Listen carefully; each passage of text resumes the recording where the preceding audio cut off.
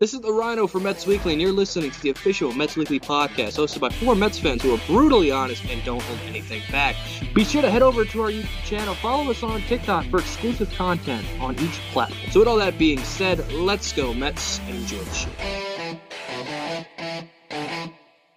Now, a few weeks ago, I had a fellow Raiders fan text me who doesn't know a lot about baseball, but he does know a lot about Daniel Vogelbach, considering how much Mets fans talk about him on Twitter. He knows that I'm a Mets fan, so he texted me saying that the Mets traded Daniel Vogelbach. That obviously isn't true because he wasn't traded, and I had to correct him and said that he was non-tendered, and obviously him not being a big baseball fan, he didn't know what that meant, so I managed to be me as per usual, and I had to take advantage of this situation. I told him that Vogelbach can only be paid in chicken tenders from now on, and he believed me for like 10 minutes before looking it up himself. I had fun for a little bit. Is that a true story? Yeah. Episode 33 of the Mets Weekly Podcast, 60 minutes of brutal honesty, begins right now.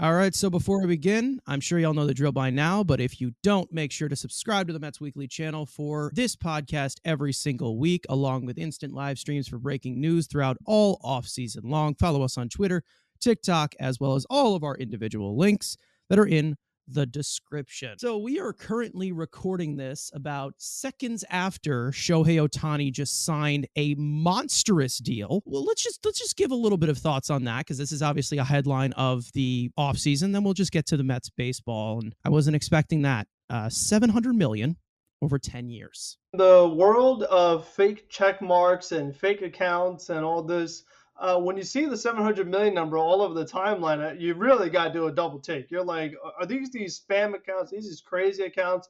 And then to find out that it was real was really crazy to me, because this is a guy that we've been talking about for a while now. But the pending free agency, we talked about, would you pay 500 million for Shohei Ohtani, and how crazy that would have been. And the fact that it went way above that to 700 million. I mean, who could have predicted that? And really, you got to give props to Shohei Ohtani for being the one to take the initiative of being like, okay, I'm going to help you guys out, do all these deferrals so that we could still actually have a good team. And, you'd like to see other players, not just in baseball, but in all the sports, take that same mindset of, I'm still going to get the money, but can I do it in a way that it still actually helps my team and doesn't really hamstring them salary cap wise? Now, baseball is a little different, but still, I just think the fact that Ohtani took that initiative, and you know what? You can't read anything you see. Yesterday it was all about, Blue Jays this and a dinner and a flight and this and that. And it looks like Ohtani's going to the Blue Jays. Then all of a sudden he's a Dodger. I mean, the Dodgers, they've done stuff like this before where a player and a team has a deal, and all of a sudden next day they're a Dodger. We've definitely seen that before. So for me, it just shows that the Dodgers are still the kings right now when it comes to spending. As much as people want to make it out to be the Mets, and the Mets don't do, obviously the Mets don't do something like that, and I don't think they will, because there's only one Shohei Ohtani, and we've talked about it on this podcast, but he's going to be a DH this year. So, how does that investment look long term? If he is a pitcher, how long can he be a pitcher? Is it going to be these half seasons, things like that?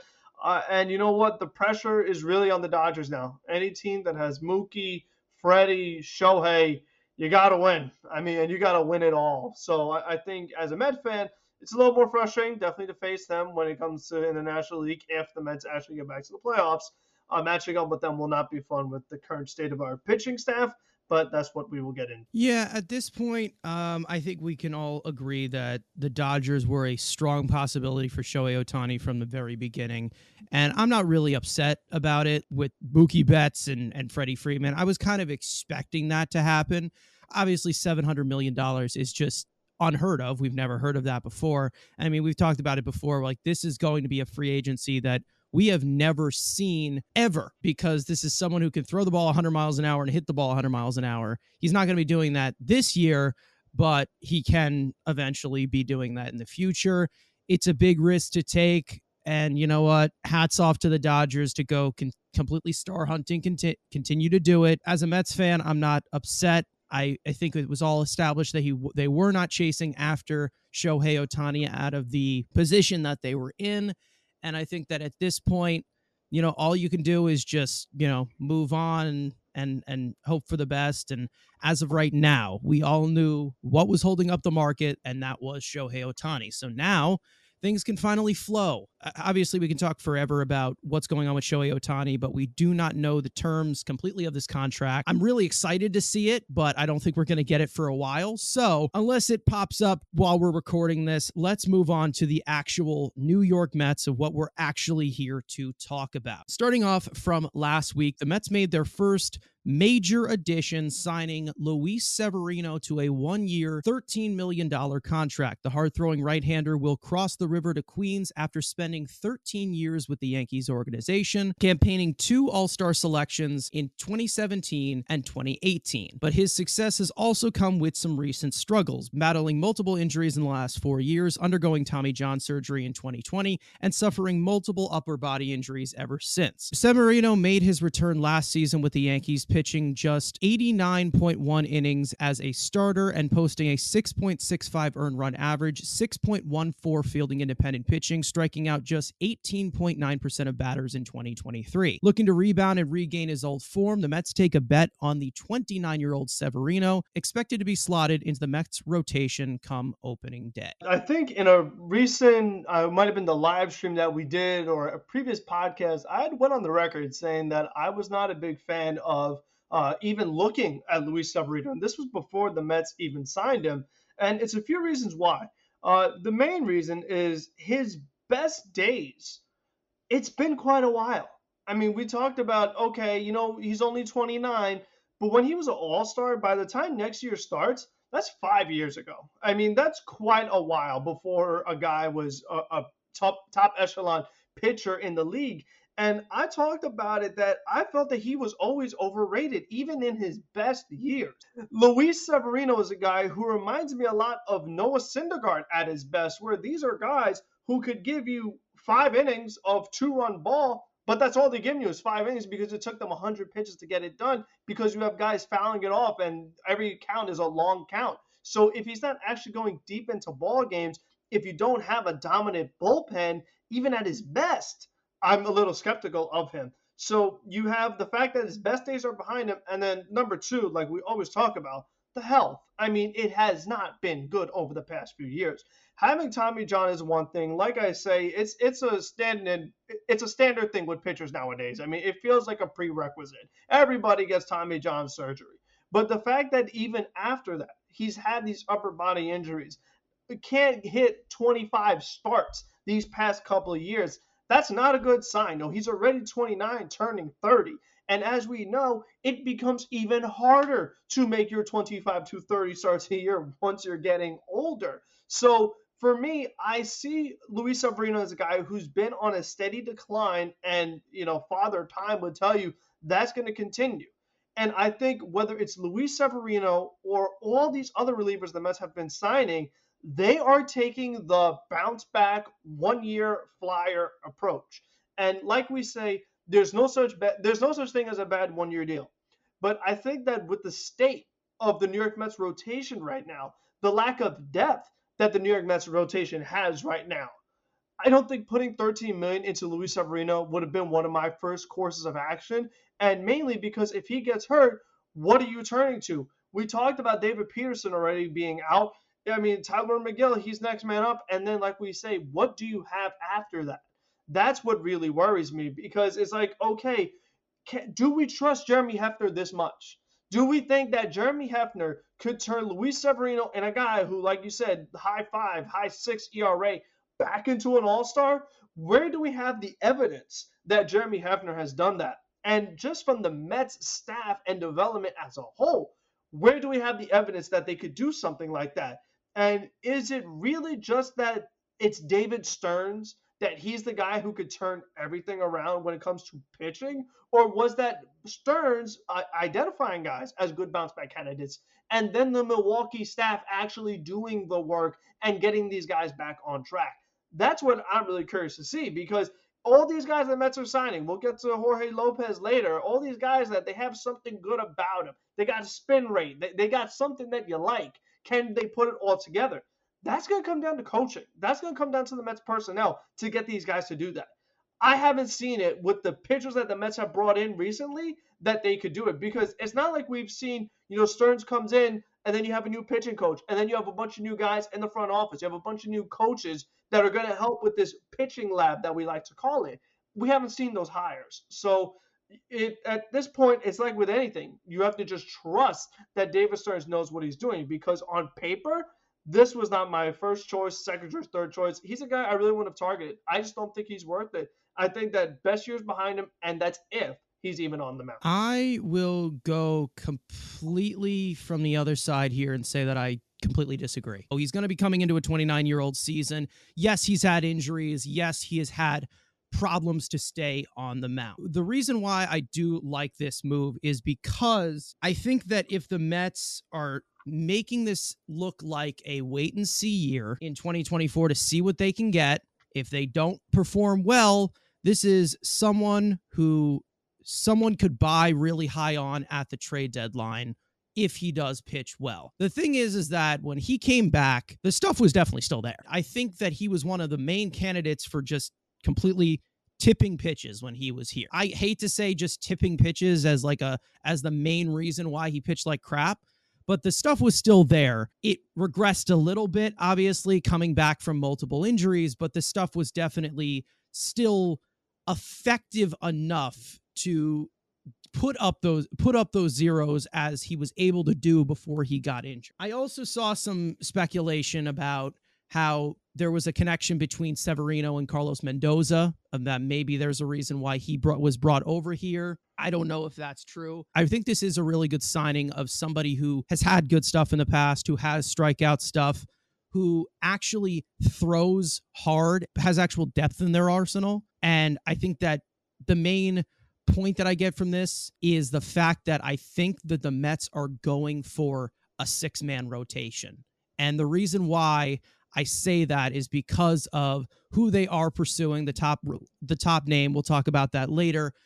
Senga, of course, there's been talks about how Stearns wants to know where he's at and ask him if he prefers to pitch every 6 days or every 5 days, or what his conditioning rules are. And then you have guys like Luis Severino. We also saw them attached to Eric Fedde as well. Some that probably could give you a 5 and fly if they don't do well or if they have stamina issues.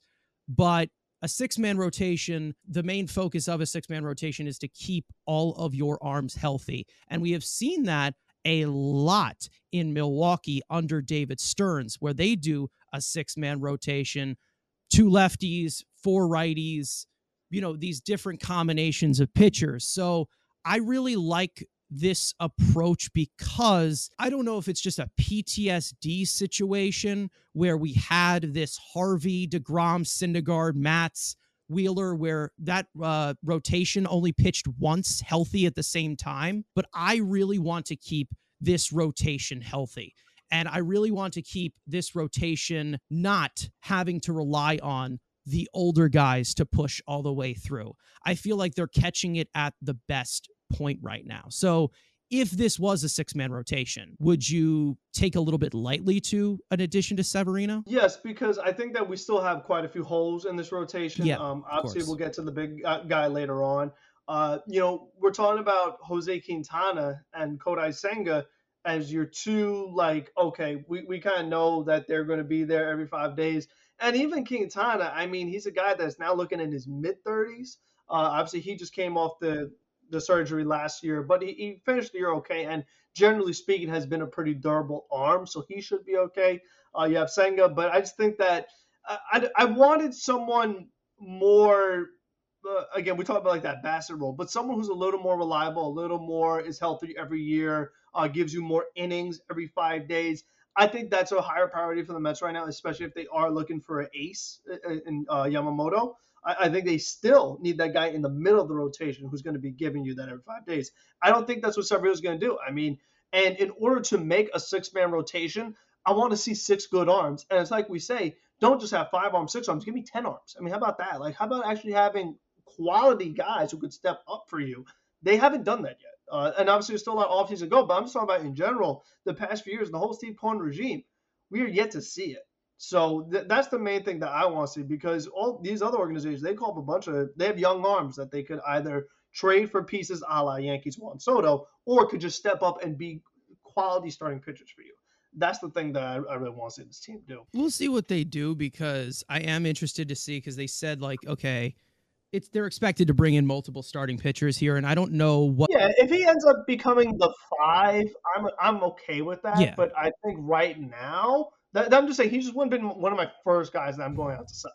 Oh no, absolutely. I think there's other guys who have had like injury issues that I probably would have gone after over Severino, but I think that this is someone who has performed as a 2 before when he's fully healthy and he's actually able to go on the mound as an actual piece. And then also there's a possibility that he could still do that being 29 years old. Like, I understand, like, yes, he's declined recently, but there still is upside with him going into his early 30s. And I think that if it works, it works. You can get a lot of value from him, especially from like the back end of rotation with the stuff that he has.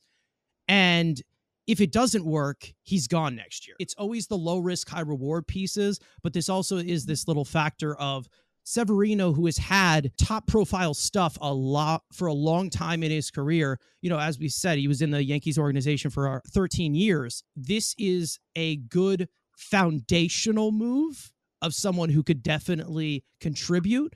Obviously, it's not someone who you can rely on to get 170 innings out of this year. It's not going to happen. It makes me feel like, especially just in the direction that we've seemed to go with the Mets rotation and free agency, there hasn't been much that's leaked out, but what we have seen, it seems like they're aiming for that 6-man rotation. This is the perfect arm, I think, to slot in here. Someone who has really struggled to stay healthy, but has the stuff to give you possibly more innings with a 6-day resting period. If I could get 5 from Severino every 5 days, hopefully I could get 6 from Severino every 6 days. Like, that's how I'm seeing it. If I can get 6 from Severino somewhat consistently, I think that's good value for $13 million for 1 year. And I think Eric Fetty would have been that 6th man, so to speak, in the rotation, but he ended up choosing the White Sox. So it looks like the Mets definitely, I mean, if the fact they had an offer on the table for Fetty at a low AAV makes you think that, yes, they are trying to keep that approach of, okay, 6-man, maybe long reliever, thing like that, swing man.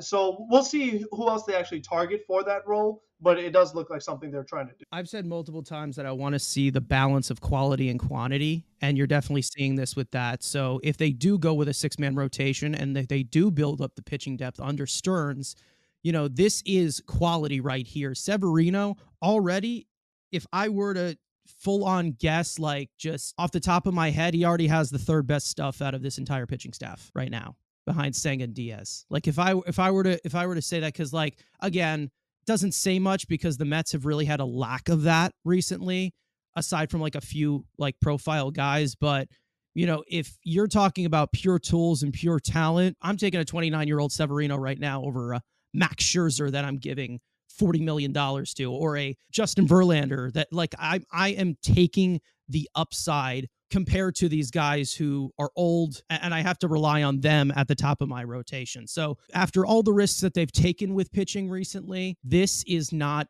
a risk that I am opposed to. I'm not saying this is a slam dunk move, but I think this is a good addition to the rotation with the upside that he has, with the stuff that he has.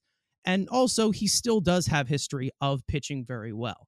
And if he doesn't pitch well, you toss him out, move on. So on the same day as Severino, the Mets also signed infield utility man Joey Wendle to a 1-year, $2 million deal. Wendle is 33 years old, spent 2022 and 2023 with the Marlins after being traded from Tampa 2 years ago, fresh off of an all-star campaign. In 2023, he struggled at the plate mightily, slashing .212, .248, .306 with a 47 WRC plus in a negative .8 win season, split across 318 plate appearances. Wendle is known for his flexibility on defense, being able to play second base, third base, shortstop, and a little bit of left field, as a plus overall defender and base run. When asked about the third base position, David Stearns established that the Mets will address it most likely internally, mentioning Brett Beatty, Ronnie Mauricio, and Joey Wendle as the expected depth chart. So if this was a year or two ago, I would be a lot happier about this move when Joey Wendle was just coming off his all-star year with Tampa Bay. As we know, this past year, Miami definitely was a big struggle.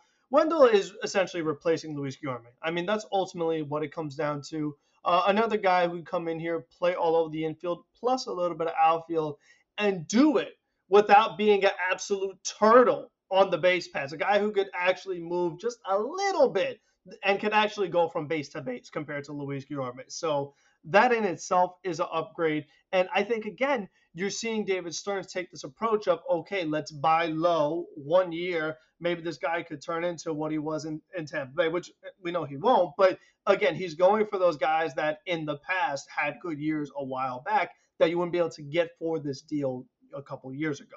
And I think with Joey Wendle, he's a guy that he's like a lot of these Met hitters. I mean, he's a guy that we know is not going to pull the ball. We know he's looking to put bat to ball. He's a guy who he's able to work the count. He's able to foul off pitches. So he has those similarities to Guillorme, but at least he's a guy who's not going to go in there, 3 pitches and sit down, or he's just going to go in there not swinging the bat. I mean, he's a guy that when you need him to start, he's going to be hopefully at least passable. And you're hoping that he could turn to be a guy that if he bounces back to what he was, can actually be a starting caliber player. Again, not the best fit for this Mets team, but I think once we get into later on who the Mets have been targeting, it kind of looks like these are the kind of players they're looking for. So difference in philosophy and to the approach that we've talked about throughout the whole offseason so far. But this is just a guy that I think on the low salary can't really hurt you when you're looking at a backup infield. Listen, I'm not a fan of this, of course, but it's like I'm not going to get really mad at it. Again, like it's hard to hate it a 1 year deal. Like I'm not expecting him to take this huge role on the team unless there's like a million amount of injuries. I don't like him that much. I really am not a fan, but if they want the positional flexibility, I understand that. I mean, the Mets have really had a lot of limited players defensively come off of their bench recently. The thing is that I wanted the Mets to get someone who regularly can play third base to push these prospects off of it and kind of move them ahead as insurance. I don't think Joey Wendle is that guy to do it. I mean, if I'm comparing it to other pieces like, that are out there that are not the sexiest names possible, but they're veterans who could start in a pinch because they have experience doing it. Gio Urshela I've mentioned. Gene Segura is out there. Who else is available? Nick Senzel was available. I don't think that this is the guy to push the prospects off of third base if they do not perform. That was the main focus that I had going into third base. I wasn't looking to replace any of them at third base. I was willing to give them time, give Mauricio the chance there. It is pretty interesting. We'll get into it a little bit later, how it seems like the Mets have just lost all touch with Mark Vientos playing third base whatsoever. I'm okay with that. I don't think he's a good third baseman at all, but it is pretty interesting because they didn't really give him much of an equal shot there, really see like how they can predetermine that. But I think that, if you're replacing Guillorme, you're replacing Guillorme. I just think that this is pretty much replacing the play level of Guillorme that doesn't really push these prospects off of it. I think with Vientos, it's more so the evaluation from the minor leagues. I mean, anyone who's watched him a little bit in the minors or the brief stint MLB, it's just not going to happen, and it's not there. It's more so, can you play it or not? It's not something that he was going to learn. So I'm okay with him just focusing on, first base, DH, like we've talked about, pinch hitter, but like you said, I would like to see them at least have some kind of push, like, the Evan Longoria role, so to speak, as far as pushing these guys at third base, because you shouldn't always guarantee. You shouldn't always have the approach that, okay, these prospects are a guarantee, especially with someone like Beatty who has struggled so much in 2 years already. I wouldn't really have that approach. It's not like this is a number one pick who just got here. This isn't Corbin Carroll, so to speak. These guys aren't that caliber. So I think to automatically be like, okay, and third base is going to be in-house, that definitely is an interesting decision. And that's why, again, I'm just very curious to see Is there going to be any big spending outside of hopefully the guy we're going to talk about later on? Because it doesn't look like it's going to be on offense. I mean, you look at who the Mets have been linked to, unless they're keeping everything very, very secret. I don't see big money coming in outside of maybe a starting pitcher or two. I feel like everything else looks like it's going to be these short-term, low AAV deals. And if that's the case, you're not going to find those guys who actually can start and push young players and things like that. Despite, like I've talked about, how many spots they actually need to fill starter-wise. The thing is about this, I think the Mets just have such a conglomerate need, a massive, I think it's a size of a black hole at this point of pitching, that I don't even think they're really considering any of these frontline position players right now at all. Like I don't blame them, to be honest. If you look at the Mets depth chart right now of pitching, it is brutal. Like it is very, very brutal. You have a few guys who a majority of the year last year were in Double-A that are being considered for the Mets bullpen. And, you know, the Fangraphs depth chart, pretty brutal when you look at the Mets internally for pitching. And, you know, they brought in, you know, multiple arms so far on some minor league deals, some 1-year deals. I think that there's going to be one like high profile reliever that is a name that they bring in. And then hopefully there is one bat that they do bring in, preferably an outfielder. But I think that right now they're just focusing on the pitching. I'm not really happy with this one, mainly because I think that it just doesn't really upgrade the bench. It just kind of just makes it just gives it more tools. And listen, I like when they scout tools and they don't scout track record, because they try to get it at that perfect point. But I just don't like the profile of this guy, and I really never have. I don't think he's a great hitter at all. I don't think he's, you know, a difference maker whatsoever, but $2 million, that's what you pay for. And to be honest, Luis Guillorme, I think, was projected to get like $2.4 million. So it's $2 million that Joey Wendle gets. So it's $400K less, I guess, if you want to look at it like that. I can't believe that there legitimately were way too many Mets fans who actually were upset that the Mets chose Wendle over Guillorme. And I'm like, do you not look at one guy at their best and another guy at their best? Like, to me, there's no... I got shit about that on Twitter, actually. Yeah. Well, yeah. To me, no, it was way after you had posted that. It was when the Mets actually signed Wendle. There was a lot of people like, why would you just pay Guillorme? If you actually look at these guys at their best, it's not even close. So yeah. I didn't really understand that. A Wendle versus Guillorme debate is like just the biggest waste of time whatsoever. I mean, to be honest, in my opinion, they both suck. Like, they're both terrible. For people to actually be angry about it and want Guillorme back, I'm like, this was another guy who also was getting worse every year. Like, it's the blue and orange goggles that you get in the off season, where like people just forget like the very, very worst, which has been a lot, and then they remember him catching a bat, him juggling, him pitching, him this and that. Like, yeah, again, it's a bunch of things that don't actually attribute to winning. I mean, the things he's most known for have nothing to do with actually winning games, which is what matters. I got so much shit for it. I said on Twitter, I said, like, it literally seems like Mets fans are missing Guillorme way more than when DeGrom left. I got so much shit for it because Mets fans are allowed to have emotions, and it's so hard to just like, do you want to win or not? Like, that's the point of it. It's like, do you want to win or not? Do you like guys who are just nice? Guys who are just fun to look at, or do you actually want to win baseball games? I don't understand the fascination with some of these players who are good like 5 years ago, or they had a few good moments, but then they just, like, with no upside whatsoever, they just have such an attachment to them. Like, I understand the Mets, we haven't had much to root for, but like, I feel like the president should have raised a lot more recently, because right now they've brought in an owner who has expressed his want to win.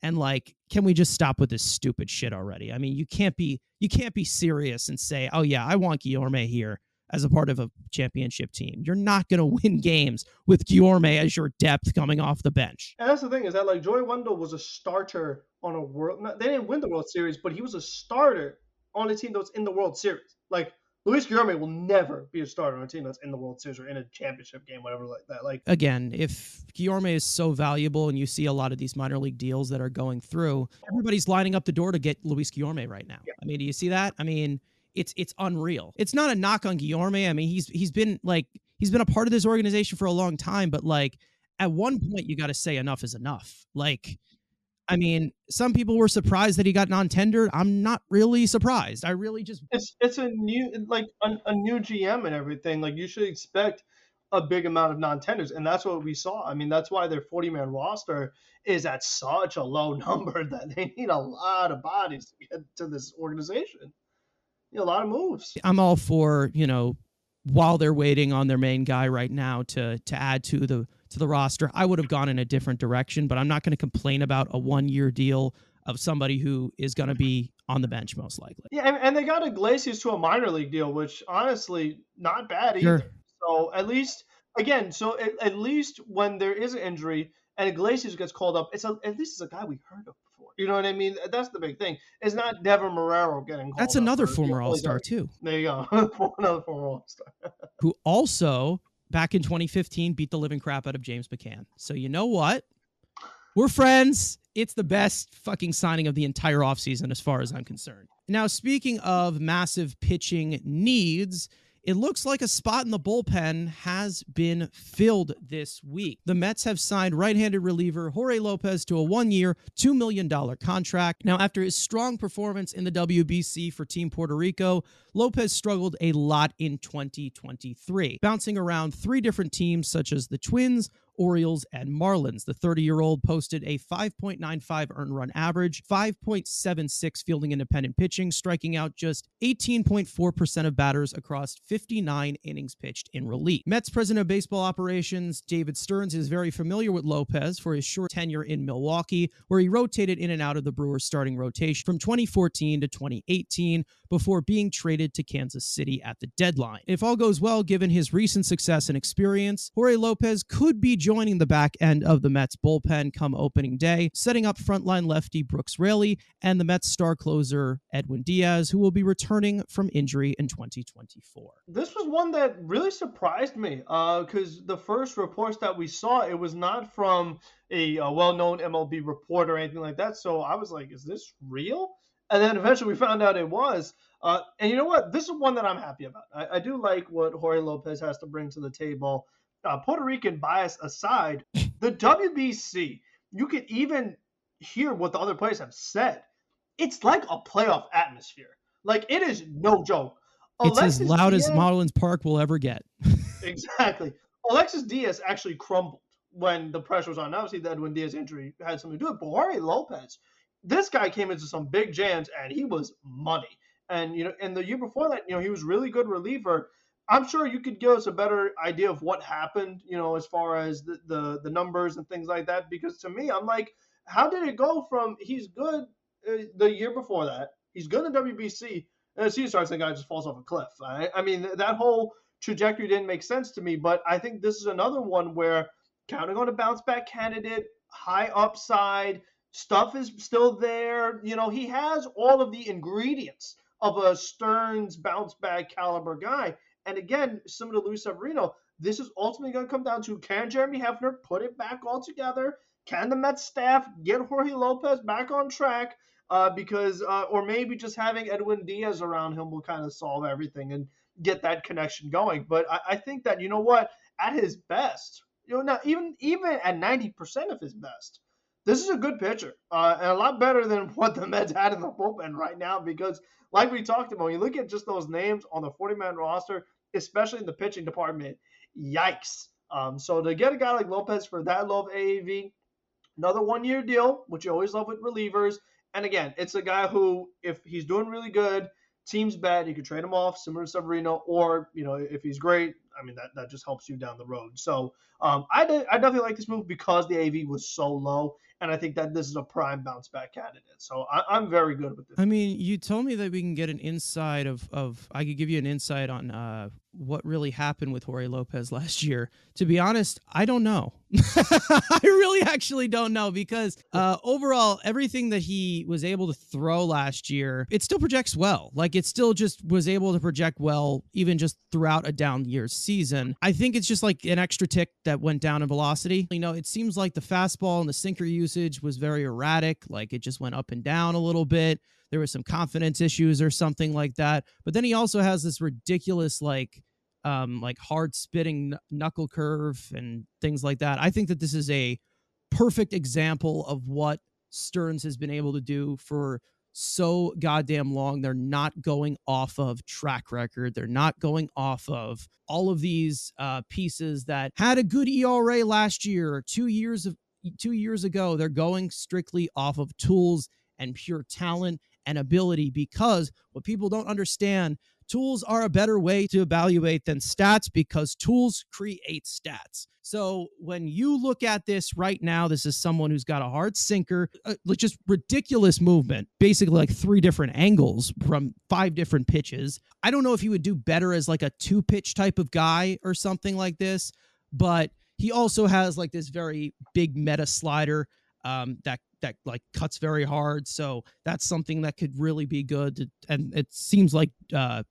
Stearns really has a type for these cutting edge sliders. Again, at the right time, this is, if you can put it all together, he can contribute well, because he's at age 30 right now. That's the reliever prime right there. As Stearns, who has seen the ins and outs of what has gone on with Jorge Lopez, who was called up as a rookie when Stearns was there, feeling a need, if it all goes well, of another guy who can actually throw fucking hard in this bullpen. I'm so happy that they went with this direction, a 1-year deal. Like, I'm glad that this could be our Ottavino. The 1 year, $2 million, $3 million. This is your Aaron Loop. This is high profile stuff that can produce a lot. And that's what I really like about this addition.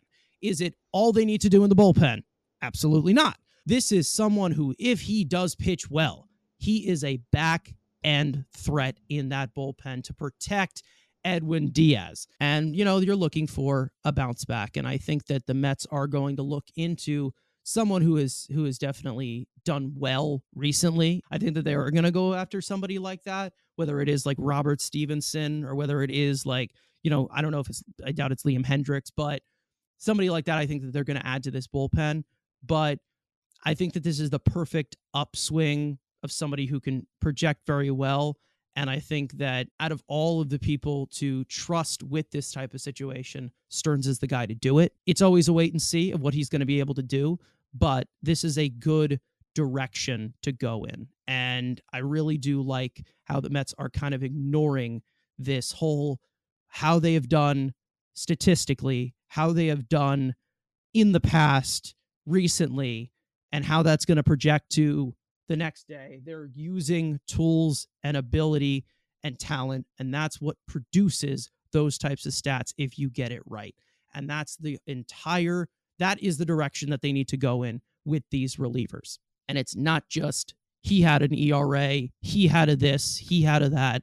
He did well for a while, and just stop picking up garbage. Like, that's literally it. Just stop picking up garbage. And out of all of these relievers and all these pieces of tools and ability, I have not been dissatisfied with any one of them. I understand exactly why they like them.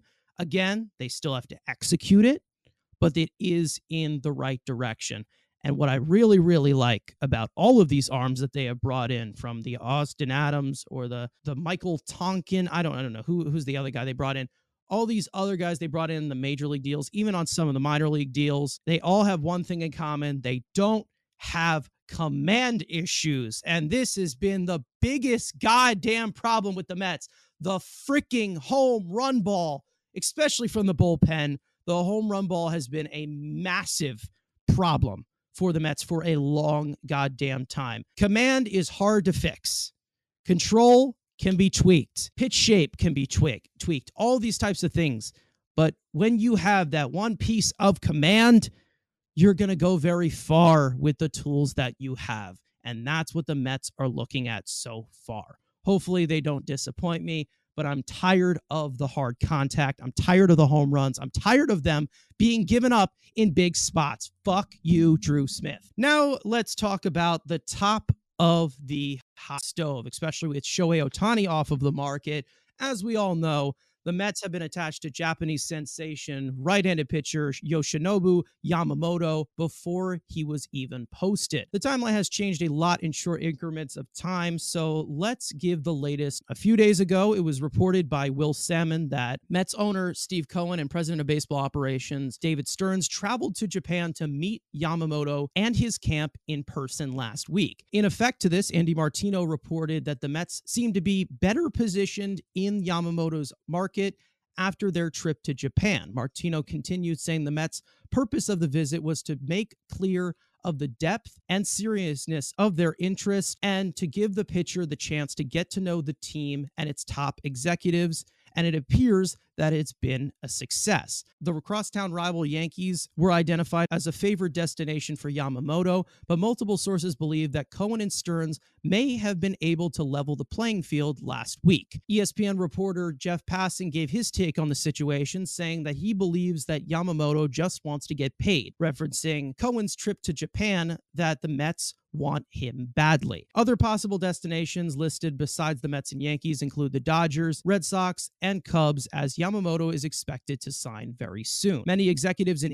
industry sources have been expecting the price to reach close to $300 million in free agency. Viewed as the clear top pitcher on the market, Yamamoto is just 25 years old and has spent the last 7 seasons in the NPB for the Ori Buffaloes, posting a dazzling 1.72 earned run average in 967.2 career innings, alongside 5 NPB All-Star selections, 3 league triple crowns, 3 league MVPs, 3 Pitcher of the Year awards, 3 Gold Gloves, 2 career no-hitters, 2 Olympic gold medals, and won a World Baseball Classic title last season with Team Japan. Without even throwing a pitch in the MLB, Yamamoto has emerged as one of the hottest commodities on the market, as Japanese baseball's most accomplished active player in such a short span. This is the big guy, like I talk about. I mean, this is the one that is really the focal point of the Mets. He has their attention right now, and it feels like he's the big piece that once his decision is made,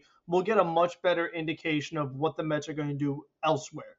And I think the fact that it looks like, with the Dodgers just paying the $700 million to Ohtani, that it looks like it's a Mets and Yankees race. I mean, sure, the Red Sox can get involved, the Cubs can get involved, definitely, but I really am curious to see how this goes, as far as that if there does actually become a true bidding war between the Mets and the Yankees. And I think the pressure is on the Mets to get this done, especially with the Yankees just acquiring Juan Soto this past week. I feel like you can't let them get Yamamoto as well. I just think it'd be a bad look for Steve Cohen, as a guy who's been, regarded as the richest owner in baseball. And if there's a player he really wants, which it seems like they've identified Yamamoto as one of those, you can't let him go elsewhere. You got to make sure that you secure it, you get it done. And I'm just curious to see what the number does come out. At the beginning of the offseason, I didn't think he'd be a guy who was going to get the $300 million deal. I was hoping it'd be something more similar to Senga, who got a good deal, but not a crazy deal. But I just think that with the kind of buzz that Yamamoto has surrounding him, it looks like he is going to turn into one of those really big-time contracts.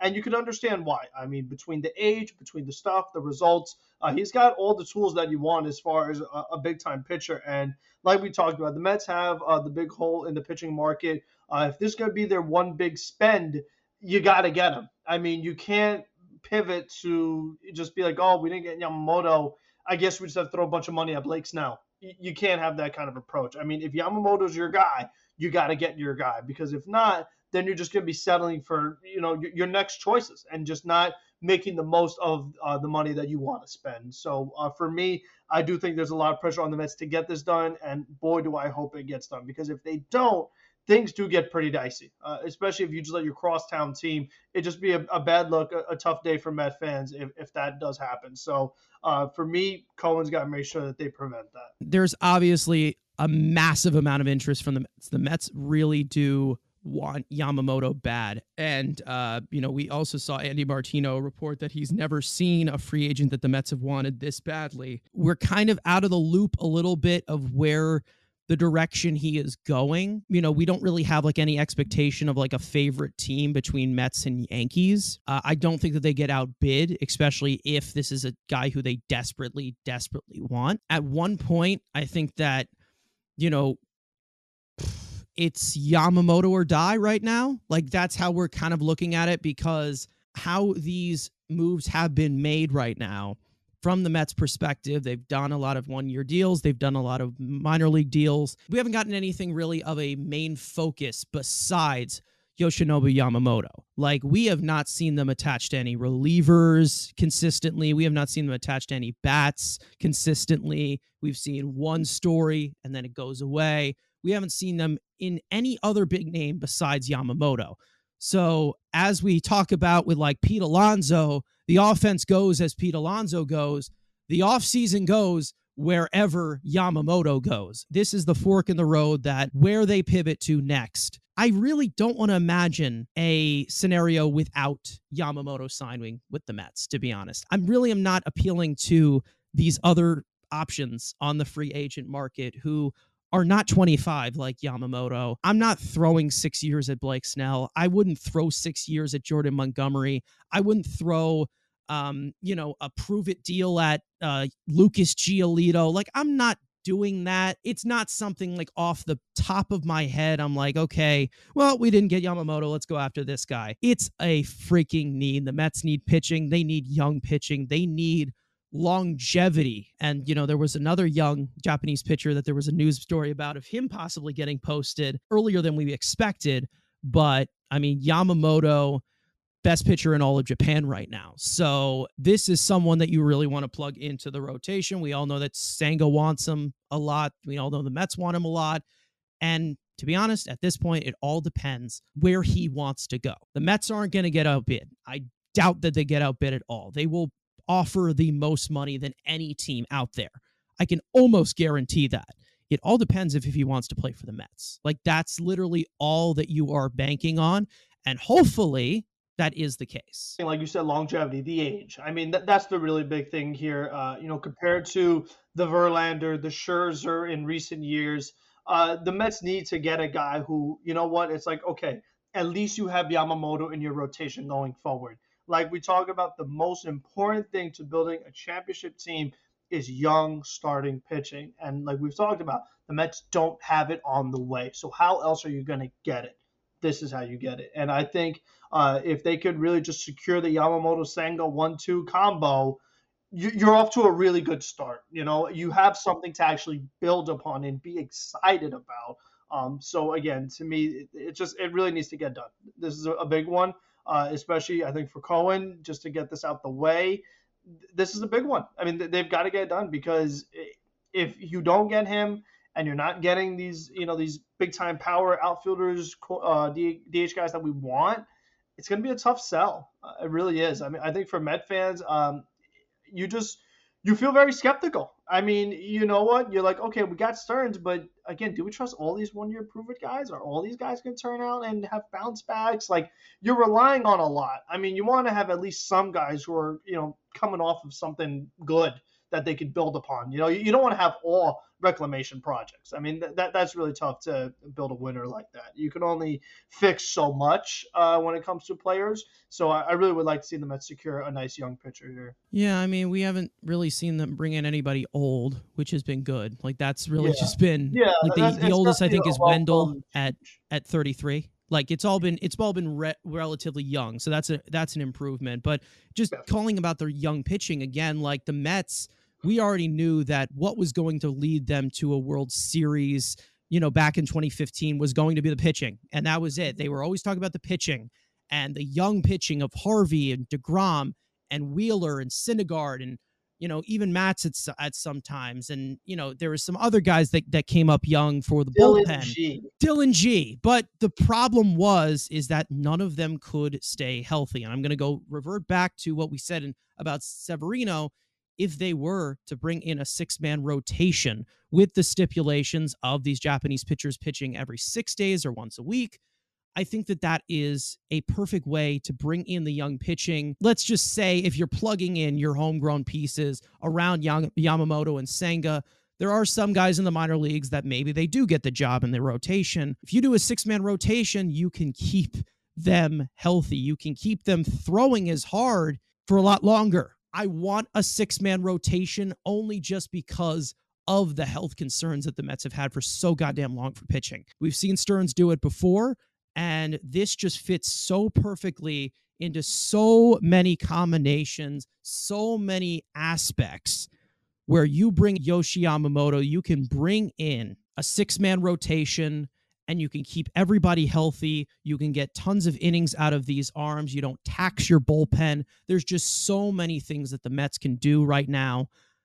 with Yamamoto coming in. It opens up the possibilities of a lot of different things, and I'm really hoping that the Mets go after it and get it, and he signs with the Mets. And to be honest, I would be willing to go over $300 million if that guarantees the possibility of getting Yoshi Yamamoto, because long term, there's a good chance that the investment is going to pay off, most likely.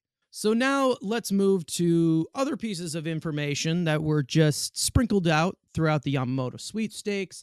During the winter meetings, John Heyman reported that the Mets had discussions with outfielder Michael A. Taylor, among 5 other teams. Taylor is 32 years old and coming off a solid season with the Twins, smashing a career-high 21 home runs and slashing .220, .278, .442 with a 96 WRC plus across 388 plate appearances. When asked about the Mets' outfield situation, Stearns said that the Mets can stand to add to the outfield this offseason, but it can come from a variety of skill sets. Stearns has revealed that the Mets have been surveying the free agent market and the trade market to fill the area. Other reports regarding the Mets outfield have linked them to trade targets such as Rays outfielder Manuel Margot and Red Sox outfielder Alex Verdugo before he was traded to the Yankees, as the Mets were among 3 other teams interested. The Mets have also been linked to the likes of Harrison Bader, Kevin Kiermaier, and have expressed interest in KBO free agent outfielder Jung-Ho Lee. Multiple reports have suggested this as a 4th outfielder search that could possibly start in a pinch due to the uncertainty of Starling Marte going forward. Michael A. Taylor is a guy that, another one who's not really too high on my priority list, on my wish list, so to speak.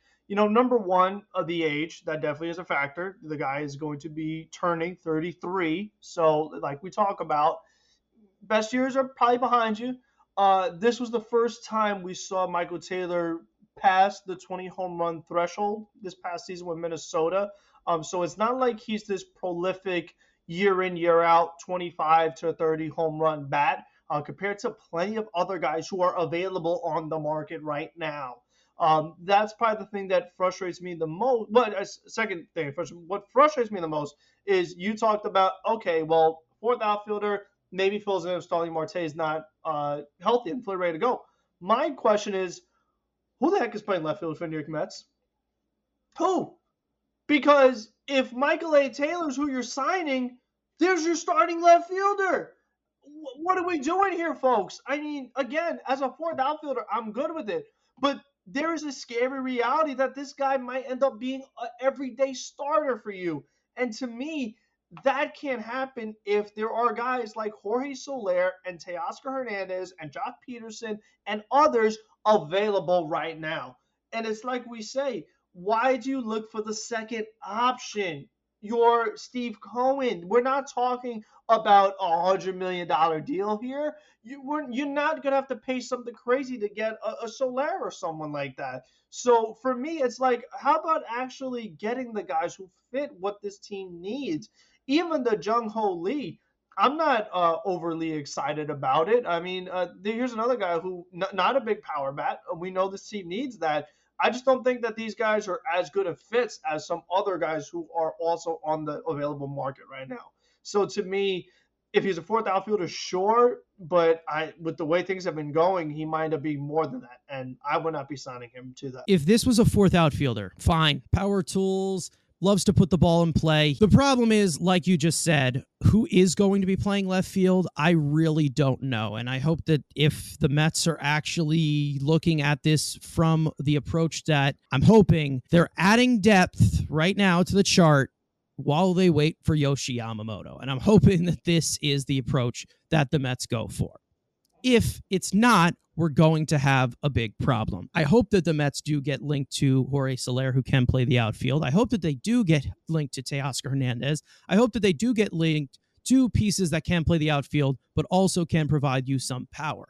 Michael A. Taylor can give you something, but it's fourth outfielder value on a contending team. I think that Michael A. Taylor is a good piece that you can add to this roster, but he can't be the only one. I think it's pretty much been established here that you can't add Michael A. Taylor as the only outfield piece. It can't just be one freaking guy. The Mets need at least two outfielders that they need to add. If one of them is Michael A. Taylor, sure. Other than that, another one, they need somebody who definitely has a little bit more projecting tools. The problem with the Harrison Bader, the problem with the Kevin Kiermaier, the problem with even Jung-Ho Lee, who I think fucking sucks. Again, this is kind of on the same level of Michael A. Taylor, but like, why? Kevin Kiermaier, I don't even know why he keeps getting linked to the Mets, and I hope he never becomes a Met ever. It's very interesting to see them being linked to some starting caliber pieces and then also some guys who most likely will come off the bench. Like Michael A. Taylor's a starting caliber player on most teams. And then you had Alex Verdugo also that they were linked to before he was traded as well. So they're looking at a market right now of so many different possibilities. And I'm hoping that it doesn't mean that they're going to come out with one of all of these possibilities. I need them to like do something else other than just Michael A. Taylor or Kevin Kiermaier, or like they need to do more than one, because I mean, all offseason I've been looking at this as the Mets need two outfielders. They have needed two outfielders from the very beginning, ever since they traded away Tommy Pham, ever since the whole news with Starling Marte, Mark Canha. I mean, outfield is pretty empty. I love DJ Stewart. I think he's a decent bat, but I don't want to see him in my opening day lineup. Well, he might be your opening day lineup at DH with the rate they're going, because that's the thing. Is that even if you sign Soler and if you don't make an outfielder, now you need three players. So I mean, it's interesting how they're going to figure this one out. I get the fear of like you want positional versatility, you want tools, and you're trying to stay away from the Vogelbach. You're trying to stay of the guys who are one-dimensional, but I feel like there's another dimension that they're kind of trying to avoid, and it's just been avoided for a long time. And like, yeah, Michael A. Taylor, 20 home runs last year. On a good day, he's giving you 14, 15, like whatever. But I don't think that this is the one where you're like, okay, yeah, if this is your fourth outfielder, sure. This is someone who can give you elite defense. This is someone who can run the bases very well. 32, if it's a 1-year deal, 2-year deal with an option or whatever, fine. But this can't be it. This can't be the only thing that they do to this outfield, because, again, I understand having somebody that can play center field because of the injury concerns you'll always have with Nimmo. Also give me some other tools as well where like they can actually hit and they can actually do something like other than just catch a ball. And I wonder the other thing they consider is, we talked about third base thing and how I wonder if they're taking the approach of, well, who knows, maybe by middle of the season, maybe, Clifford's ready or Gilbert's ready or something like that. And they look at that as, we added, like Andrew likes to call it, a trade deadline piece, but it's really that they just called up one of these corner outfielders if things get that bad. So it's like we talked about, not another position where there's a lot of major league ready depth. So if injuries do happen, especially someone like Starling Marte, that might be the direction they're turning it. The thing is that there's a lot of major league ready depth on the free agent market right now that the Mets can go after of corner outfielders with a lot of power. And that's the thing. Like, I just don't think that there's a reason to actually like, to ignore it. I don't see any possibility where you can ignore it, especially when you have a hole in the outfield and you have uncertainty with Starling Marte. You have a bunch of corner outfielders who can play the outfield decently, give you value there, and also provide you power, which you have lacked for so goddamn long. I just don't understand how it can't be just screaming at you that the Mets really need to address this position. But again, Michael A. Taylor, good addition. I'm not mad at it, but if that's going to be a starting outfielder, there is going to be a problem. But I'm giving Stearns the benefit of the doubt of how I think that he's addressing the depth and trying to make the roster deeper right now before they wait on Yamamoto. But right now, there is still a lot of position players that the Mets really need to address. And Joey Wendle cannot be the only one. And that's what scares me, is that you look at the previous Milwaukee teams, they've always been power scarce, and they've always needed an extra jolt of offense. And you know what? It's like I said in my video with Soto. I'm like, you have Steve Cohen now. There's no excuse.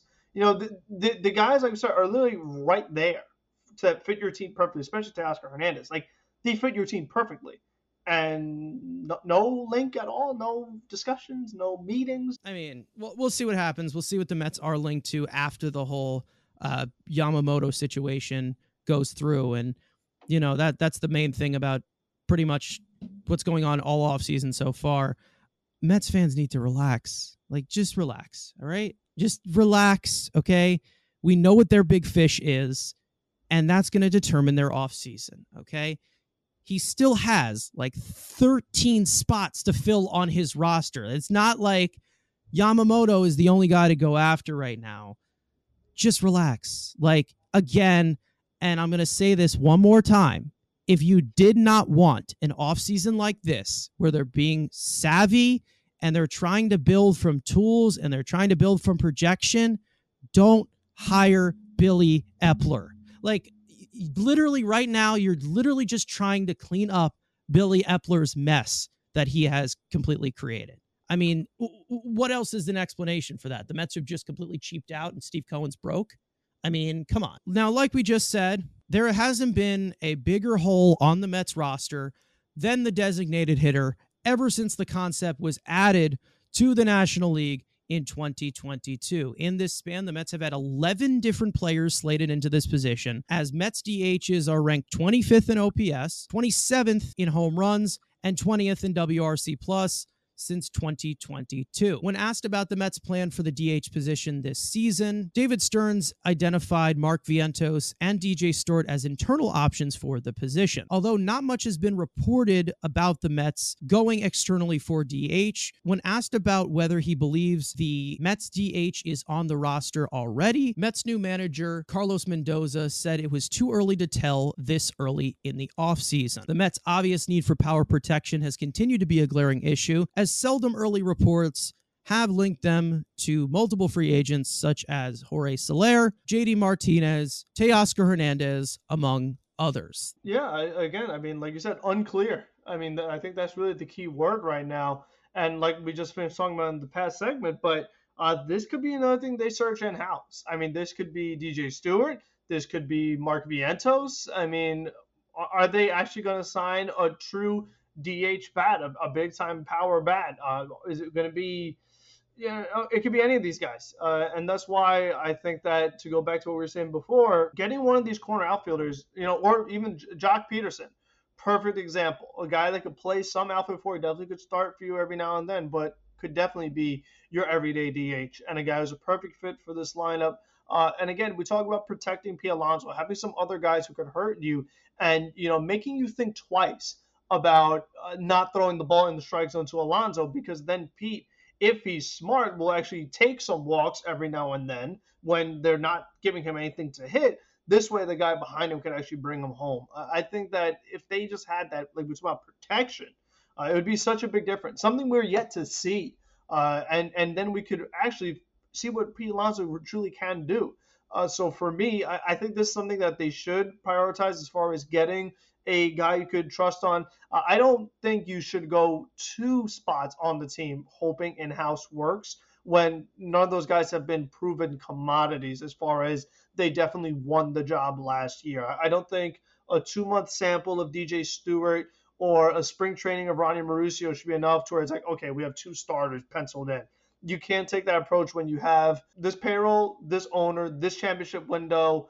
I don't think you could have that approach. I think they need to look at something a little more proven. So I do want to see them go get some guys, get a couple guys who got some power, because the guys that we've seen them claim, and again, the guys be interested too, they don't really fit this bill. So I do want to see them actually get some true power bats, guys we've heard of, proven track records of power to be on this team. To be honest, the in-house guys with Mark Vientos and DJ Stewart, I'm okay giving them reps. I'm okay seeing what they have in spring training, but there needs to be somebody else there. Again, like with Mark Vientos, there's a possibility where he could be another JD Martinez, but like that's a possibility and it's not guaranteed. I just don't like plugging in prospects whatsoever. I don't know if you can count DJ Stewart as a prospect, but like he's Like, not basically, he's not a proven guy.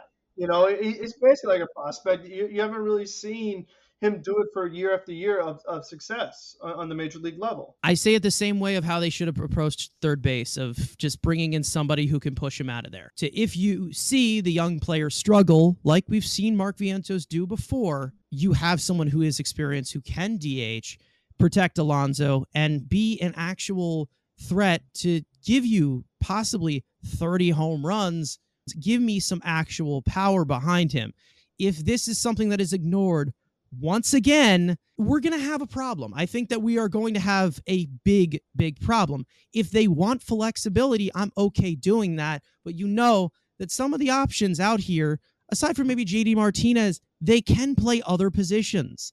I think Teoscar Hernandez is the biggest possibility if the Mets were to go after somebody in this area, because I think that Stearns would probably like his tools a lot more.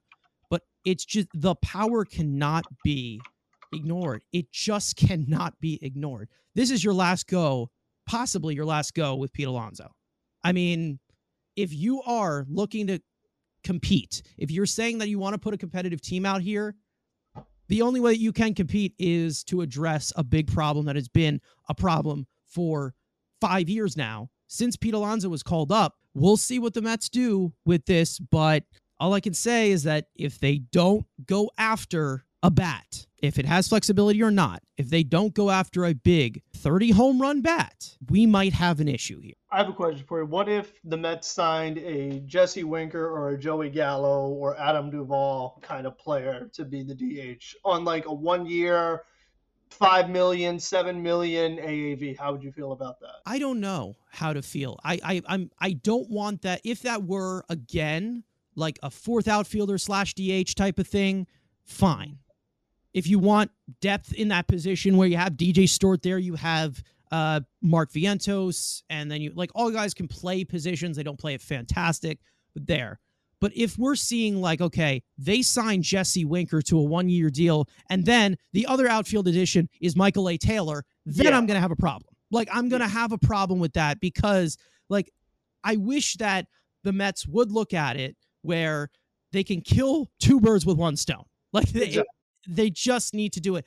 Don't give me a Daniel Vogelback of dimensions. Like, don't give me that. Even our guy Hunter Renfroe, we talked about last year, he's still a great fit. Like, the guy can play the outfield totally fine and provide power. I don't need the big stars. I don't need a massive star. I need tools that can help you win. There's just a lot of need for guys who just do one thing well. And I get the versatility of the different tools of Joey Wendle and stuff like that. But when the team lacks power so much, I mean, I just can't see them ignoring it. Like, you have Pete, you have both Franciscos, but other than that, I mean, Brandon maybe, but I just don't want Pete carrying the load that he has carried. I just don't want him doing that. And if you bring in somebody that can do that, he could produce more with a less of a load. Like, that's the problem that they've always run into. And I think that if you address this DH position properly, you can get the most out of Pete Alonso.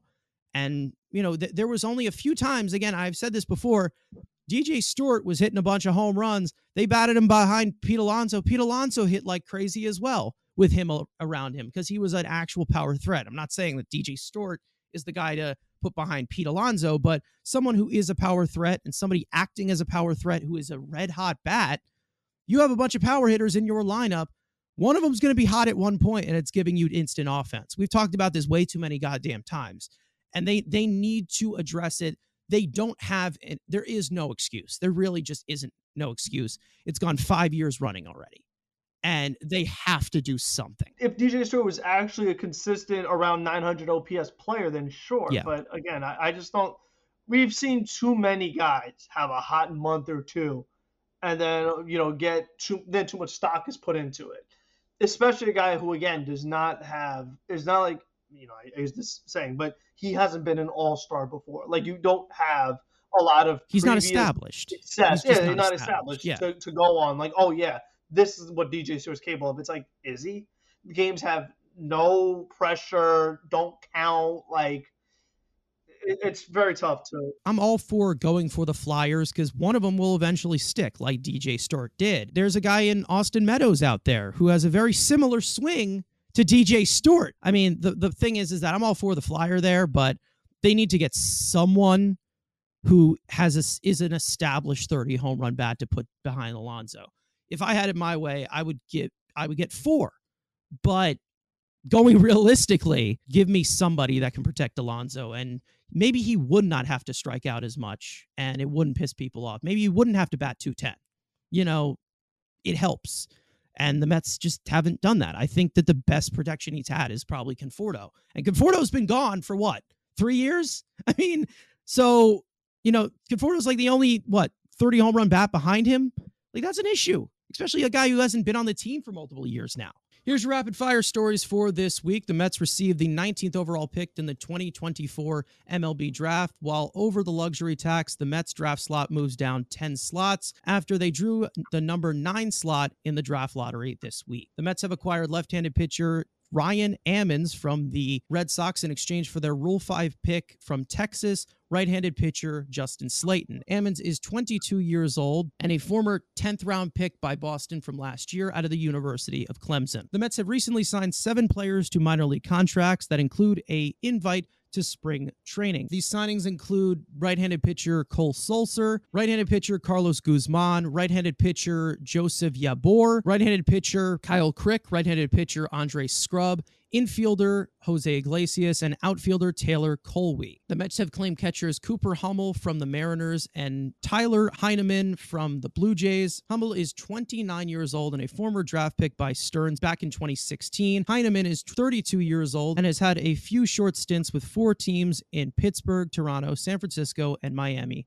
since 2019. The Yankees have signed former Mets pitcher Dennis Santana to a minor league contract. Santana spent all of 2023 in the Mets organization and was designated for assignment by the team back in August. Party words for episode number 33, the Matt Harvey episode. Nobody else. Tough names to say. It's Yamamoto time. You know, I mean, I hope this is the week that he signs because I just want it to get over with. You know, I really want to see the offseason begin as far as what are we actually doing, because I really think they're waiting on him before they do anything big. So you need the big fish to fall first, you know, the big domino to fall, the big fish, whatever you want to call it. You got to get that out of the way before things can actually happen to get a better idea of what this team's actually going to be next year. So now that Soto's off the board, Ohtani's off the board, it's Yamamoto time. So let's see what happens there. Let's get it done. Yeah, I mean, it's just a PSA to Mets fans right now. Just be patient. I'm just asking you to be patient until the Yamamoto news comes out. You know your main guy of who you're actually going after. Just be patient. They have to fill the roster right now. They have to bring in some of the minor league guys, some of the prove-it deals. This isn't all they're going to be doing. They're just waiting on their main guy after what they can actually pivot to. I'm not saying completely trust David Stearns, but I'm just saying let the guy do his job. That's all I ask. Just let him do his job. And then we will understand what the direction this team goes in for 2024. Other than that, we'll see you guys next week for episode number 34. The off season will be live for breaking news. We'll have stuff throughout the week as per usual. Make sure to subscribe, all that great stuff, and we'll see you guys next time. Peace out.